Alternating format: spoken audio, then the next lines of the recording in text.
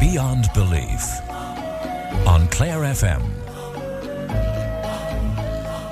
It's been a very busy week for the Anglican community here in West Clare because we've welcomed a new rector, and I'm delighted to say Kevin O'Brien joins us in the studio now. So, Kevin, you are most welcome. Thank you very much indeed. It's lovely to be here.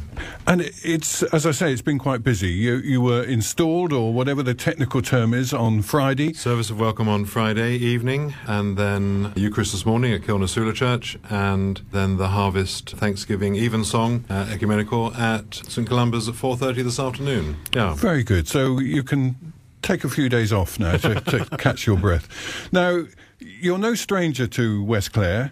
I know you've been coming here for some time for a holiday location. We've been coming here since the boys were tiny, and they're now 20 and 18. Shortly after I was going into ordination training, we bought the house over here. We've had it for about 17, 18 years. Been coming here in some holidays and sometimes in winter. And it's the one home that the boys have known that's been consistent throughout their lives. And we came here last summer and we knew something was up when one of our sons walked in and said, I'm home. Yes, that's a lovely feeling, isn't it? And I do understand that. So let's go right back to the beginning. When did you first come to faith? That was in my 30s. I'd been an advertising executive, person working with the BBC, lived a fairly fast-paced life, didn't feel the need for religion, and would have considered myself as an agnostic, if not an atheist. Although I think friends sometimes said I've never met an atheist who speaks so much about religion. So I was always intrigued, and actually I won a philosophy prize awarded to me by my RE teacher at school, who wrote in the book, I can see Kevin's on a journey, I only wish I'd been able to take him further. And actually years later I wrote to him and said I've just been ordained, so I didn't go out too badly. Oh, very good. So what was it that occasioned this change, this fundamental change in your beliefs? Well, I was teaching at Bournemouth University and met Sue. We fell in love and wanted to get married, and I knew that she'd want to get married in a church. And so at the time I thought to myself, goodness, can I cope with such a thing? Well, let's go to a church and see if I can get through a service. And the very first service I went to with her, it was her style of church, and I was intrigued at this thing called Anglo-Catholicism, didn't know what that was. And I went to this church, and it was a beautiful choral mass, probably with something like Palestrina being sung by the choir. And I have to say, halfway through that service, I had a conversion experience. And what form did this take? It was firstly a movement of the heart, really. And I said to myself, my goodness, it's all true. I didn't necessarily mean it's all factual, but certainly I felt that there was truth there, and somehow the curtain had been twitched aside and I'd seen some greater reality beyond, and I felt completely at peace and completely at home, as if I utterly belonged there, and I felt so surrounded by peace and love. And so that moment, and I've had a few like that since, but they sustain you. But that was the thing that really sparked it off. And then Sue and I chatted, and she said, would you think you cope with coming once a month? I said, once a month, I want to go back next week. And then the rector there, after we'd been going for a while, said, would Kevin like confirmation classes so you could have a nuptial mass? And Sue was thinking, back off, don't push him. But actually I said, yes. And then halfway through the confirmation classes, I said, look, I know this sounds terribly odd, but I think I feel called to be a priest. Wow. And he said, well, let's finish your confirmation class first. And we did. But at the end of it, he was true to his word and put me before the bishop. And the bishop was, for a man who sometimes had a reputation of being quite cautious, he actually said to me, look, I think the Holy Spirit is doing something. Probably my job is to get out of the way. And actually, within 18 months of that conversion experience, I was actually at seminary training for the priesthood. And so after that, what was that, 3 years training? That was 3 years residential training first, and then in the Anglican tradition, you do some time in the theological college, and then you complete your training as a curate. So that's another 3 years of curacy under the tuition of a more experienced priest. And then I did what's called a second curacy, which was a post after that. And then after that, I was a school chaplain, again with a more experienced priest as the main school chaplain. I was assistant school chaplain. Then after that, I went to be a bishop's chaplain, and I was chaplain to the Bishop of Europe, the Anglican Bishop of Europe. So that must have been very interesting. So, for those of us that don't realise that we do have Anglican churches in Europe as part of the Church of England, I guess, is it? It's one of the dioceses of the Church of England. It's a peculiar in a way because it's the only diocese that's on non-geographical UK territory. It covers 11 time zones from the Canary Islands through to Vladivostok. 250 churches, 150 plus clergy. And if you think about the old days of trading, wherever British companies were and British embassies were, there would have been an expat community associated with that. So they built a chapel or a church, and they needed priests. And so that's how that was born. I guess you were travelling almost all the time, were you? Or were you based in one particular place? The bishop was travelling certainly 6 to 8 months in the year. And so I was partially based back in the office in order to answer his calls, to channel correspondence through to him.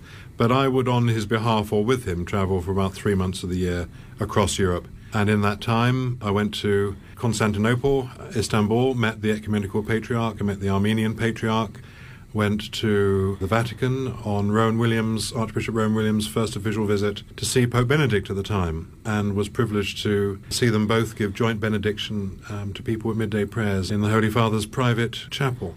And so some wonderful moments there. So did you find that the style of worship was different across the different countries, or was it pretty much as you would expect from an Anglican church? It varied enormously, and I suspect the variety of worship styles in England and across the Church of England is wider than people might be used to over here, because you haven't had the evangelical movement or the evangelical revival or the Oxford movement.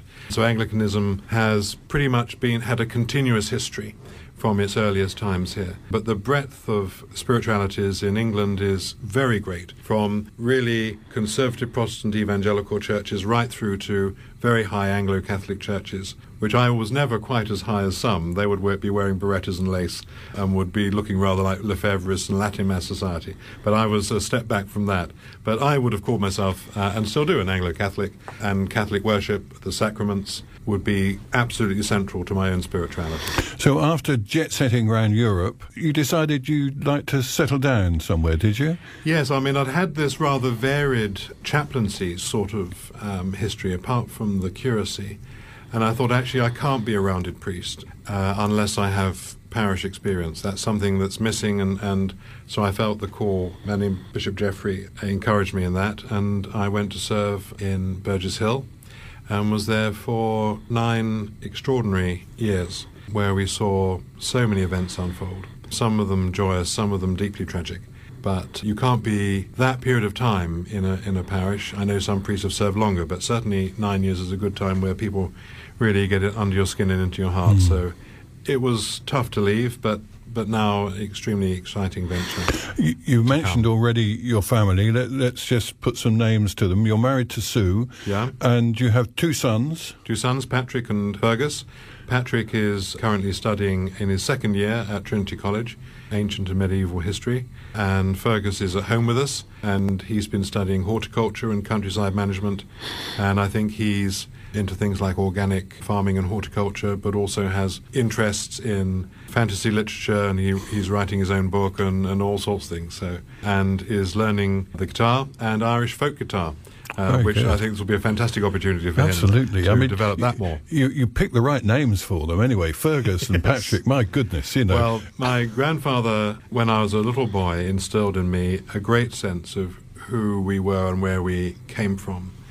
And actually my own definition, and this is perhaps why Brexit is a sort of particularly painful thing for me, because the idea of an isolated Englishness has never been part of my own psyche. I've always thought of myself as British, of Irish extraction, and European.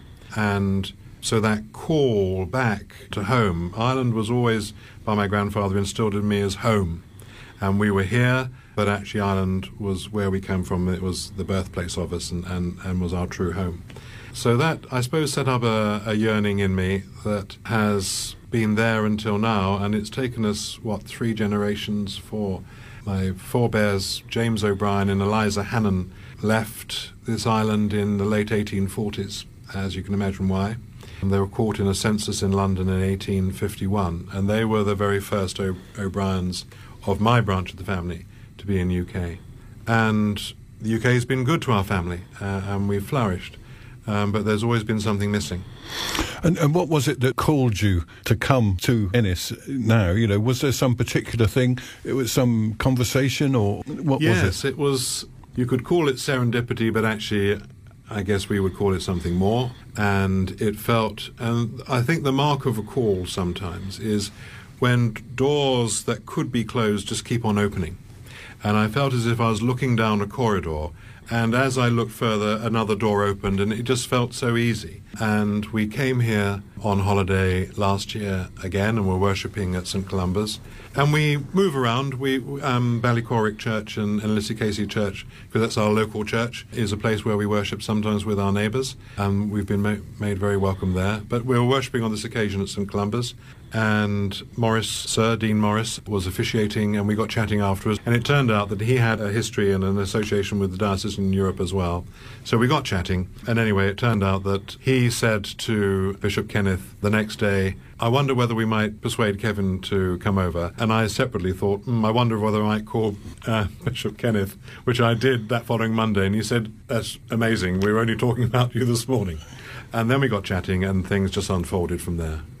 And you're talking about being a rounded character. What do you like in your leisure time, assuming you get some? What pursuits do you like? Well, I've always loved water sports, so sailing is a great love of mine. Also, and not something I can practice over here. I have to go overseas for this. Nordic skiing is something I love. And one thing I certainly want to practice over here is beekeeping. I have a great love for Irish traditional music, and very, very imperfectly play little instruments and never really get very far with it. I brought over with me some Northumbrian pipes, and I'm hoping an uilleann piper might take mercy on me and maybe show me what to do. Yeah. Or maybe I might have a go at the uilleann pipes as well. And I'd like to learn the low whistle whilst I'm here. Very good. So music has been a great love and will continue to be. Very good. Well, all I can really say is welcome home. Thank you. Reverend Kevin. It's wonderful to be here. You know, it's obviously been destined, and you've been following a path, although you didn't know it, all these years, you know, going 3 generations, and then these serendipity things, or have you been called? You look back over the years. At the time, that's right. It seems like casual. Chance. Yeah. And then you look back and you feel a hand has been laid upon it. So very good. And you've chosen a piece of music for us. I have. Be Still My Soul, to the tune of Finlandia. Another Love is Finland. But this particular hymn I love, and it was one I had at my leaving service, where obviously I had to say goodbye to many loved friends, and that was both joyous and hard. But it's a beautiful hymn, and we played it as people were coming up to receive communion and blessings.